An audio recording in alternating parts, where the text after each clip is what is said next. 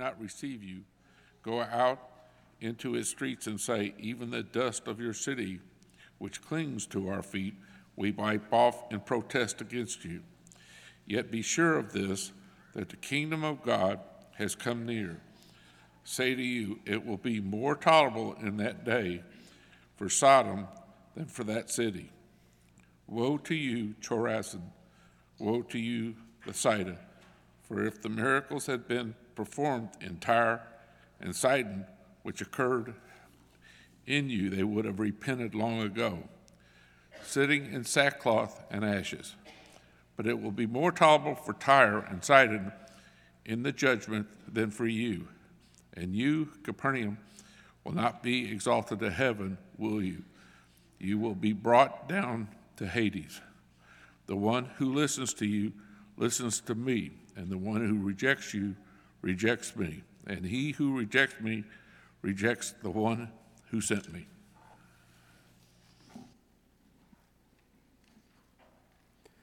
It is not my goal to sow discord in this congregation, but to bring clarity on the greatest dispute that faces us as a church. The owls are to bring your own potato. I don't know how this has been confused, but I would like to settle the matter. If you do not bring a potato, it is now your own fault. All right, what is the value of a single soul? This is the question that we have been asking as a congregation for over a year now. We asked you as a congregation, as individuals, to look in your life and to find one person, to identify one person in your life. It may be a family member, it may be a coworker, it may be a friend, it may be a classmate, or it may be someone next door to you that needs the gospel of Jesus Christ because they haven't obeyed the gospel. They haven't put on Christ in baptism. And we asked you to identify that one person. And last year we had you write your name down on this card that you see on the screen, the card you see in front of you this morning. Leave those alone for now. Don't let your kid tear it up. Don't throw it away. Don't blow your nose in it. We're going to use them in a minute, okay? Leave those as they are for the moment. But we asked you to write their name down on that card and put it on the back of your cell phone case or on your refrigerator or on the dashboard of your car or wherever you might constantly see something, and to have that constant reminder of that soul who is in need of you. We even we even offered this 10-step evangelism process that would help guide you all the way to the point of Bible study with that individual. How did that go for you? How did it go this past year? You know, a couple months ago, we took the time in our annual Refined Sunday on December 3rd, we took the time to talk about individuals in this congregation who took this seriously, who took up the challenge of making a difference in their one's life. And we had the opportunity to talk about tremendous and incredible stories that occurred last year because of people who were willing to do whatever it took to bring their one to Christ. As a congregation, we had an amazing year. In fact, more people put on Christ in baptism this past year than almost the last decade any other calendar year. And it's mainly because there were individuals in this congregation who were willing to identify one person and devote themselves entirely to that person throughout the year. Before we even get started, I want to pray a prayer of thanksgiving to our Lord for the people you see on the screen. This, by the way, this isn't even all of them. There were more. I know our screen's bigger, but we couldn't fit all that occurred last year. And I want to give thanks to God. Let's pray. Our God and our Father, we thank you so much. You are amazing, and you promise that if we will plant, if we will water, that you will bring the increase. And we have seen that to be true this past year. Thank you so much for all those that have obeyed the gospel this past year. We thank you for Jaime Velasquez and Katrina Chambers and Adam and Bonnie Graham and Alyssa Meyer, Emma Stowe, Anthony Sims, Tara Farmer, and just all the others that are connected to individuals being willing to identify one soul in their life and bring them to you. We give you the glory. We give you the praise. We give you the honor. And we pray for more fruit among us this year. It's in Jesus' name we pray, and amen. God has truly done some incredible things among us this year. You know, sometimes it's very easy for us to get bogged down in the negative, right? It's easy for us to get bogged down in some of the negative things that are going on, some of the trials that we're going through, some of the flaws that we see around us. But today we just want to focus on the great things that God is doing. Because sometimes we don't give Him the credit. We don't celebrate the victories the way we should. However, among some of these victories, among some of these great things that are going on in the past year at this congregation, maybe some of you tried. Maybe some of you last year, you remember it was in front of you and you picked up that card and you wrote someone's name down, and maybe you even went back to the back in the missions hall and you got one of those Who Is My Neighbor booklets and you started to follow the steps and you tried at the beginning of the year and you started to hit some roadblocks and you started to hit some trial. Today I want to talk to you. I want to talk to those of you who tried. I want to talk to those of you who tried, and even after every one of those attempts and all of those different efforts that you made, maybe you feel like you came up short. Or maybe worse than that, you feel rejected. Maybe you feel like as the more you tried to open that door, the more that door got closed right in your face. The more efforts that you tried to make with your one, the more you felt rejected over and over again. And trust me, I know how that feels. As minister of evangelism, I know rejection, and I know what that feels like. Rejection is awful. Okay? No one wants to be rejected. Okay? Rejection is, honestly, it's awkward, isn't it? Especially in the context of evangelism, it's very awkward because you have to go on being friends. You have to go on being family members. You have to go on being coworkers. You have to go on seeing and encountering these people over and over again. It's awkward. It's painful. It makes you ultimately question yourself and question your abilities, doesn't it? I have spoiler alert for you today. No one ever said soul winning was easy. In fact, the Bible declares and prepares us for the exact opposite. Jesus prepared both His apostles and His disciples for the exact opposite, that winning souls was ultimately going to get a lot of them killed. Remember what Jesus says in our scripture reading in Luke chapter 10 and verse 16. He says, "He who hears you hears me. But he who rejects you rejects me, and he who rejects me rejects him who sent me." Remember this, that if somebody rejects you because you are declaring the gospel, you are proclaiming the gospel to someone, they're not rejecting you.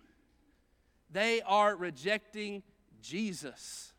They are rejecting the Word of God. They are rejecting the gospel of Christ.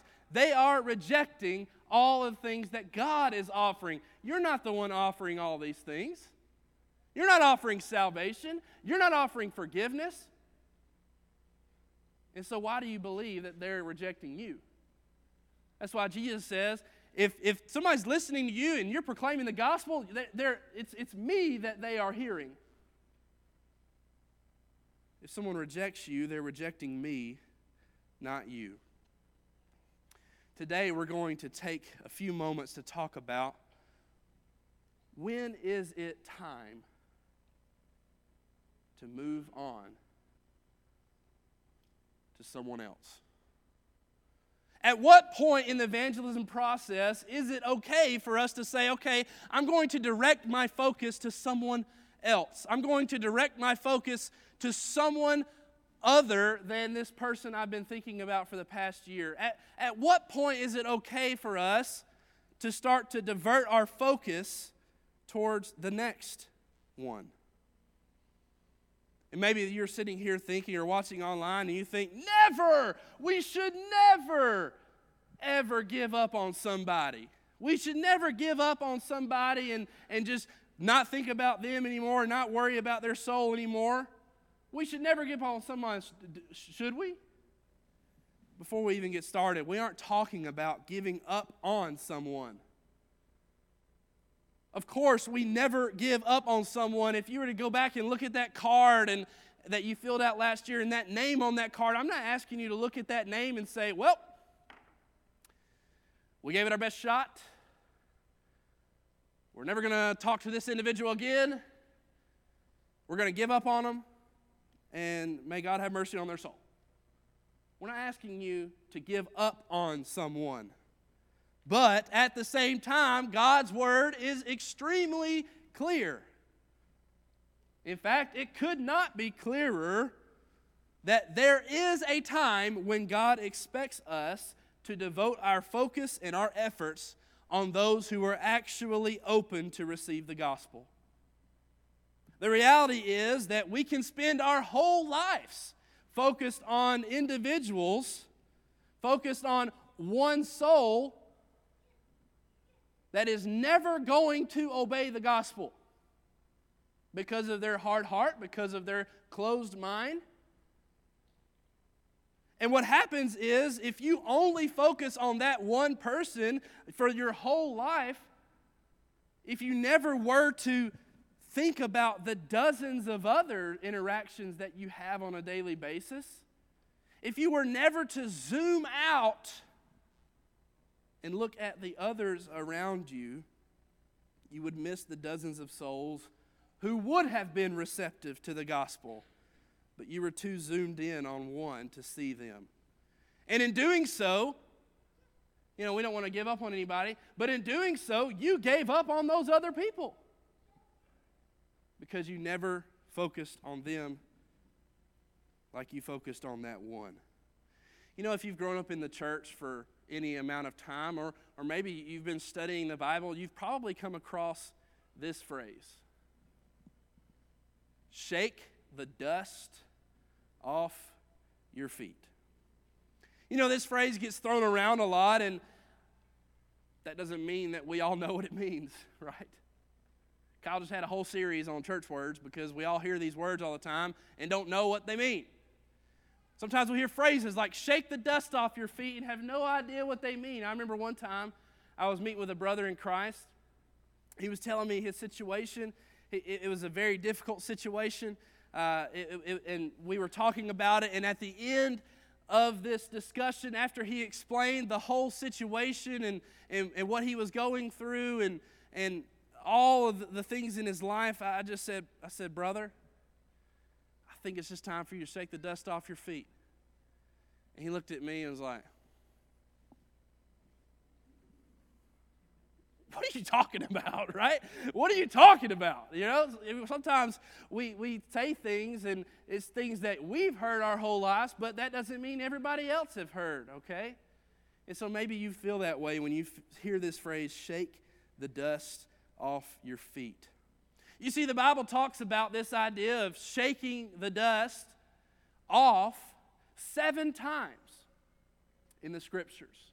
And out of those 7 times, 6 of them are in the New Testament.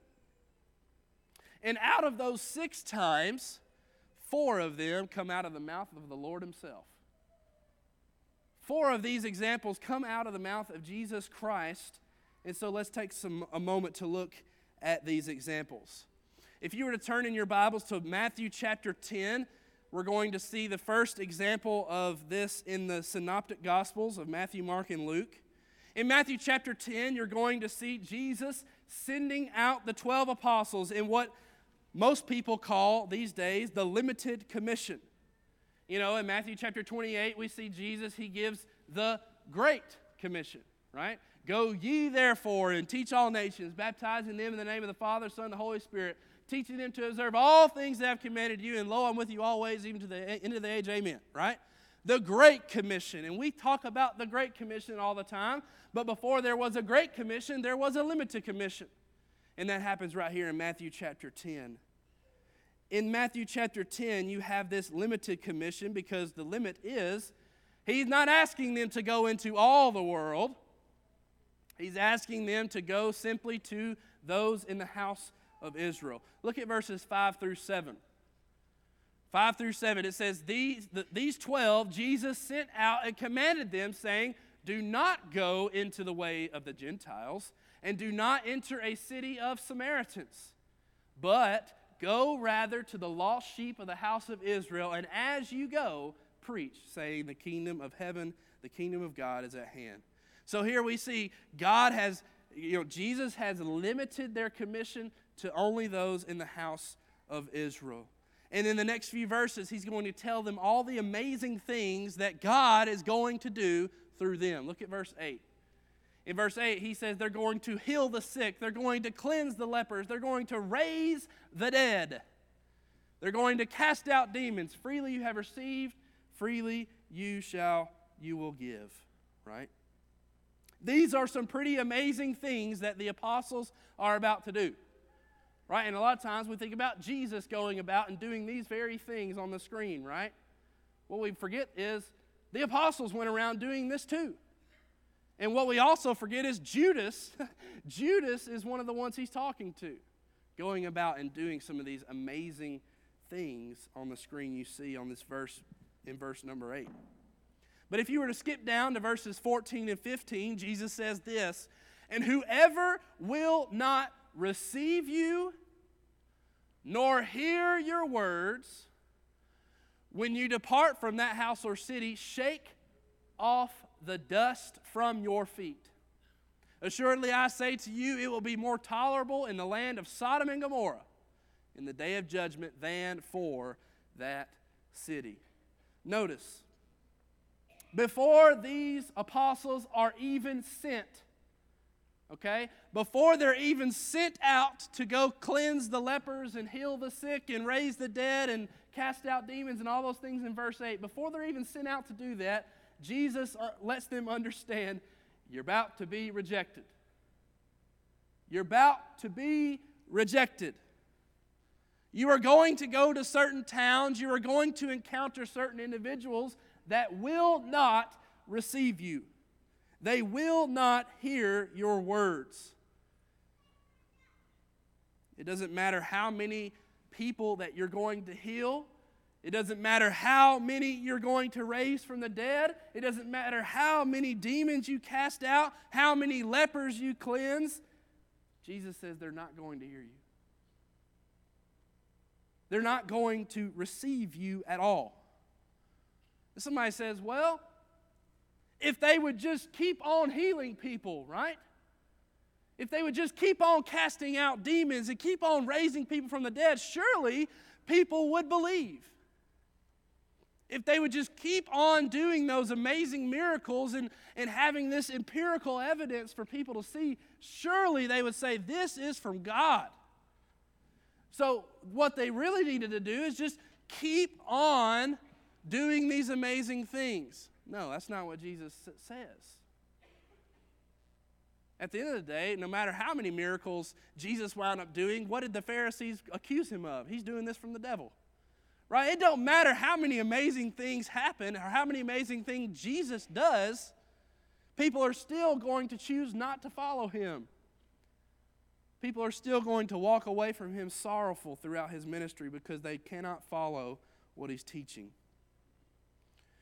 Jesus says, instead of wasting your time on people who will not hear, on people who will not receive, instead of wasting your time, he says, shake the dust of that city off your feet. And we should mention that the other two synoptic gospels, Mark and Luke, they include this account as well in their record of the gospel of Jesus, okay? Turn over to Mark chapter 6. In Mark chapter 6 and verse 11, Jesus says, and whoever will not receive you nor hear you when you depart from there, shake off the dust under your feet as a testimony against them. If you were to turn over to Luke chapter 9, Jesus says, and whoever will not receive you when you go out of that city, shake off the very dust from your feet as a testimony against them. Question: why does each of these gospel writers make sure to include this command from Jesus? Why would Jesus command that we shake the dust off of our feet? What exactly is he asking us to do? Is this a prescription for today? Well, let's note a few things. There seem to be two things that have to happen before you shake the dust off your feet. If these two things are not present, then there's no need to shake the dust off your feet. Number one. All right. If they will not receive you is the first one. Have you ever had an encounter with someone that you just legitimately did not want to spend time with? All right? Some of you are thinking, you're him. That's fine. Maybe I don't want to spend time with you either. Right?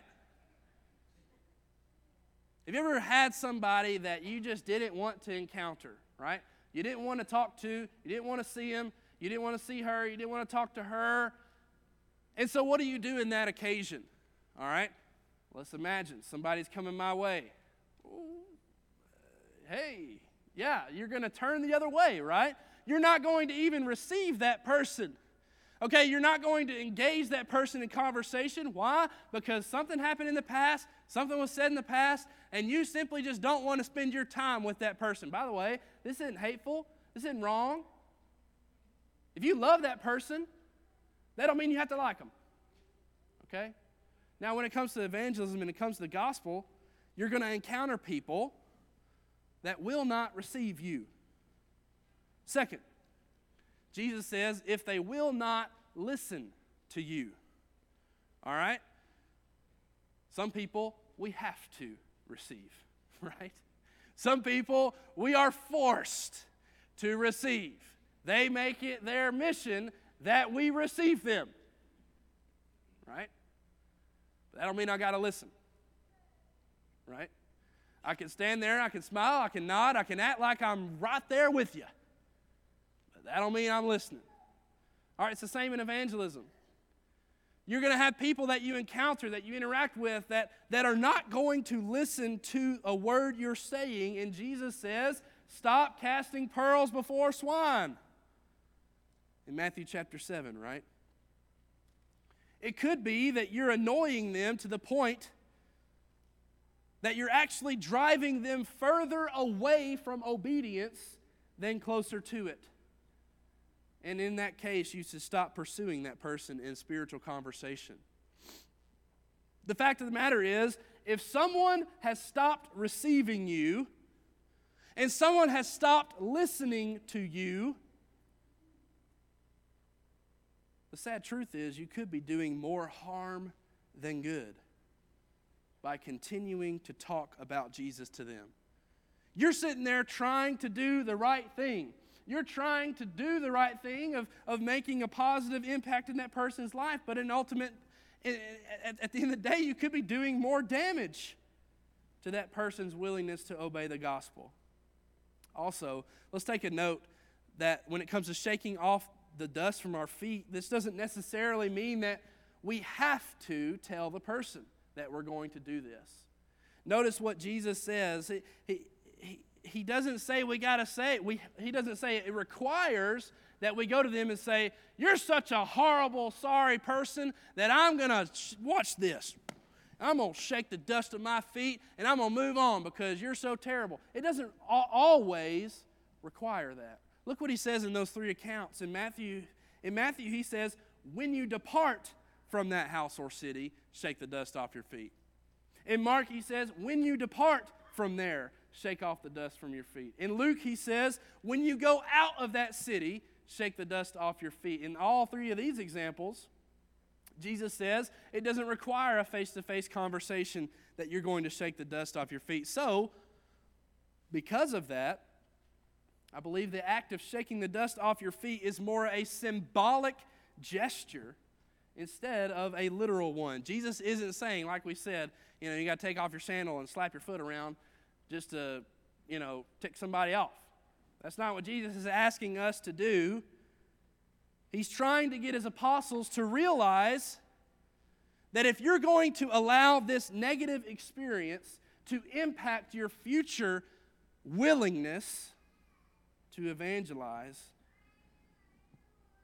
if you allow that dust to cling to your feet, if you allow that negative experience to cling to you, it could be doing just as much harm to the gospel as the person who will not receive and will not hear the gospel.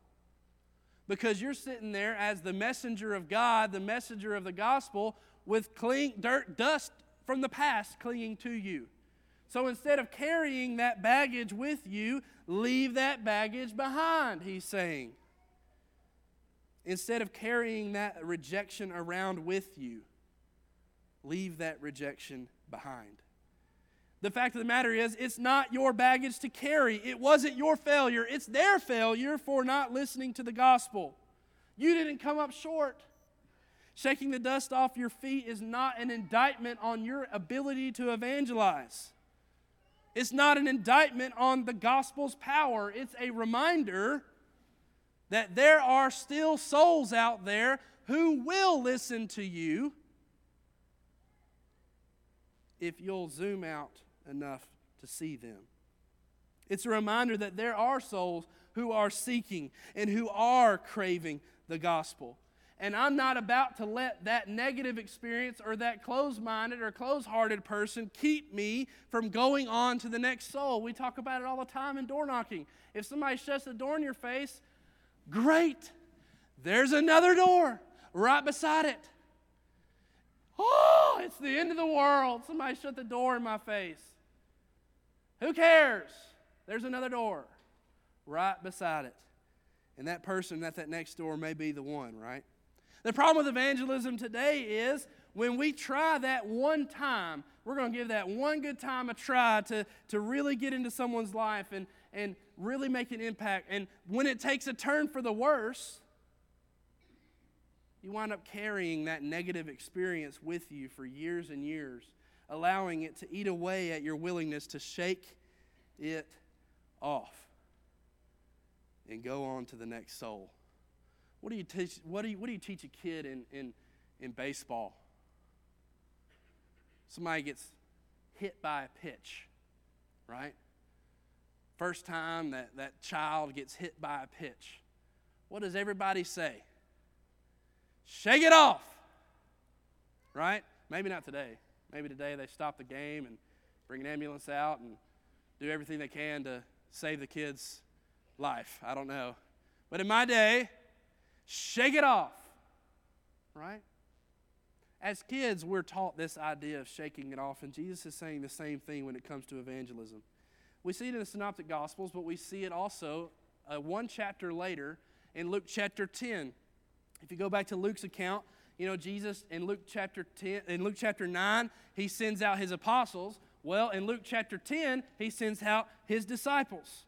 He sends out 70 or 72, depending on your translation, of his disciples. And look at what happens in verses 10 and 11. But whatever city you enter and they do not receive you, go out into its streets and say, the very dust of your city which clings to us, we wipe off against you. Nevertheless, know this, that the kingdom of God has come near you. You know, we just spent a significant amount of time saying it doesn't require a verbal, I am shaking the dust off my feet conversation. But sometimes it does. Jesus told his disciples, he took it a next step with his disciples and said sometimes that conversation is required. Because sometimes they know better. Sometimes they know better. It's not enough that they aren't going to listen. It's not enough that they're not going to receive you. Sometimes, like this example, they will go so far as to blaspheme the Lord. And Jesus says when that happens, you have to have that conversation. You have to let them know how disappointed you are in their unwillingness to submit to God's will. And what this is, this conversation, it's a final admonition that the kingdom of God has been laid at their feet. Salvation, forgiveness, redemption, eternal life, grace, and yes, Jesus has been laid at their feet. How could you reject this? That's what that conversation is. You know what Jesus tells his apostles and he tells his disciples is not anything new. Okay? If you were to look at the Jewish literature, if you were to look at historians, you could see that this is something that the Jews were practicing for centuries. You could look at these accounts and see that it was common practice for the Jews to literally, when they were coming from a surrounding nation, what they would say a heathen nation, what they would say a pagan nation, when they would enter the promised land, they would literally shake the dust off of their feet before they entered the Holy Land. Why? Because they wanted to remain clean. They wanted to remain undefiled, and they didn't want it to defile the promised land. Okay? We see an example of this in Nehemiah chapter 5. This is the only example, literally, that we can see in the Bible. But all the way back at Nehemiah chapter 5, he says, I shook out the fold of my garment and said, so may God shake out each man from his house and go from his property who does not perform this promise. Even thus may he be shaken out and emptied. And all the assembly said, Amen. And praise the Lord. Then the people did according to this promise. You can see all the way back at Nehemiah chapter 5 that this was a symbolic example to show that this is now not my job, Nehemiah says. This is now something I'm giving over to God. I'm going to shake this off of me, and now it's God's business. Instead of beating a dead horse, I'm going to give it over to God. Somebody says, all right, so I know, according to this, according to Jewish historians, there's this huge Old Testament context, this Jewish thing that's going on. I'm trying to have an understanding of. I know that Jesus said that this is an expectation, but is there an example in the New Testament church of them shaking the dust off their feet? I'm glad you asked. Yes. All right, turn in your Bibles to Acts chapter 13. Oh. Go back. Yep. Acts chapter 13, beginning in verse 48, says, Now when the Gentiles heard this, they were glad and glorified the word of the Lord, and as many as had been appointed to eternal life believed. And the word of the Lord was being spread throughout all the region. But the Jews stirred up the devout and prominent women and the chief men of the city, raised up persecution against Paul and Barnabas, and expelled them from their region. But they shook, next slide. They shook the dust from their feet against them and came to Iconium. And the disciples were filled with joy and with the Holy Spirit. You see, Paul and Barnabas were preaching in Pisidian Antioch. The Gentiles were extremely responsive, extremely receptive, and the Jews were not. When the Jews heard this message, they did everything in their power to shut Paul and Barnabas down. And so they persecuted them and expelled them from the city. And instead of sitting at the border of the city crying, Instead of sitting at the border of Antioch saying, "Poor pitiful me," it says they shook the dust off of their feet and went into Iconium. Look at what happens in the very next verse. Acts chapter 14 and verse 1. It happened in Iconium that they went together to the synagogue of the Jews, and so spoke that a great multitude of both the Jews and of the Gentiles believed. And that would have never happened if they didn't shake the dust off of their feet. That would have never happened if they just keep preaching to deaf ears. Turn over real quick to Acts chapter 18. Here's another example in Acts chapter 18. Beginning in verse 5, Paul does this same thing again. When Silas and Timothy had come from Macedonia, Paul, compelled by the Spirit, and testified to the Jews that Jesus is the Christ. But when they opposed him and blasphemed, he shook his garment and said to them, "Your blood be upon your own heads. I am clean. From now on I'll go to the Gentiles." And he departed from there and entered the house of a certain man named Justus, one who worshiped God, whose house was next door to the synagogue. Then Crispus, the ruler of the synagogue, believed on the Lord with all his household, and many of the Corinthians, hearing, believed and were baptized. I want to point out a few things. In Acts chapter 13, when he shook the dust off, they had already been expelled from Antioch. But here in chapter 18, you see this verbal indictment by Paul.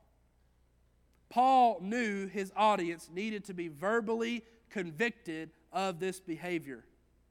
And so he did it. But look what happens.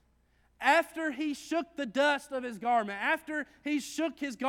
they would have instantly thought of Nehemiah in a Jewish audience like that in a synagogue.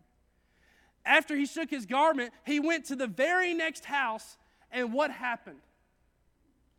Crispus was the ruler of the synagogue that was just blaspheming the Lord, that was just being unreceptive, that saw him shake the garment. Crispus was the ruler of the synagogue. He follows Paul over to Justus's house and obeys the gospel. It wasn't until after Paul shook his garment and shook the dust off that somebody was saved. He and his whole household and many other Corinthians. So, what does all this mean? What does all of this mean when it comes to shaking the dust from your feet? This morning, if you're carrying the baggage of past negative encounters with you, it's time to shake off the dust and move forward. If you feel like you have just become someone who is badgering someone else about obeying the gospel, and they are avoiding you and ignoring you and not listening to you, it may be time to shake off the dust from your feet and find someone who is seeking. If you feel like no matter what you do or say, they're not going to listen, you're probably right. I've always been amazed by this example. In Acts chapter 16, the Holy Spirit forbids Paul to go into Asia, to go into Bithynia. All right? Paul was the greatest evangelist at the time. Why would the Holy Spirit forbid Paul from preaching the gospel in Bithynia? Well, it's because he was never meant to. Because if you turn over to 1 Peter chapter 1 and verse 1, Peter addresses his epistle to the Christians in Bithynia. You see, the message is, it doesn't matter how powerful of an evangelist you are or how effective you are at communicating the word. Sometimes they're not going to receive you, but they'll receive someone else. Sometimes they're not going to listen to you, but they will listen to someone else. Maybe when you look back at that card from last year, you look back at that soul, maybe you're that person's Paul, and they are your Bithynia. When we shake the dust off of our feet, this is what is accomplished by that. We are handing that soul over to God. We are keeping ourselves pure, keeping ourselves clean. We are making the best use of our time. We are focusing on seekers. We're able to warn those who know better. And ultimately, we are clearing our conscience knowing that we have done everything that we can do. And it's time to move on to the next one. So, today, in front of you, there are brand new cards. In front of you, there are brand new cards that each of you have an opportunity to write someone's name on. Maybe it's not time for you to shake the dust off your feet because you never tried with your first one. It's not that they didn't receive you or hear you, it's that you never tried to be in their lives to begin with. What is the value of that soul? Or maybe it's you started making some headway last year, but for one reason or the other, you stopped. What is the value of that person's soul to you?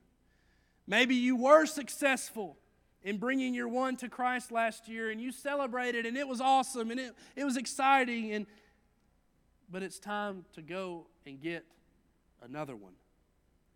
Or maybe you feel like you failed. Maybe you feel like you were rejected. Maybe you feel like your efforts were in vain. If that's the case, take the message today and shake the dust off of your feet. Go and find a soul who will respond to you in their life. Before everyone leaves this building today, I want you to take that card and I want you to write a name down. You may think it's silly, but I can't tell you the difference that physical reminder makes of that soul who needs your intervention in their life. I want you to write their name down. I want you to think about their different ways that we can help you bring them to Christ as ministers. How can I help you bring them to Christ? How can our shepherds bring them to Christ? This will work. The proof has already been shown. We just need people who are willing. The reality is, Jesus said this in Matthew chapter 7, "Enter by the narrow gate, for wide is the gate, and broad is the way that leads to destruction. And there are many who go in by it, because narrow is the gate, and difficult is the way which leads to life, and there are few who find it." Unless we show them the way and the directions to the narrow gate, our friends, our neighbors, our classmates, our family members are on the path that leads to destruction. What are you willing to do to bring that next one to Christ? If you're here this morning and you have not obeyed the gospel, you've not been baptized into Christ for the remission of your sins, it's time to join us on this narrow path. What is keeping you from accepting the good news of Jesus and His plan for your salvation? If you need the encouragement, if you need the prayers of these brothers and sisters, won't you come as together we stand and sing for your encouragement? Why keep Jesus waiting in the cold? He will bear you gently, gently to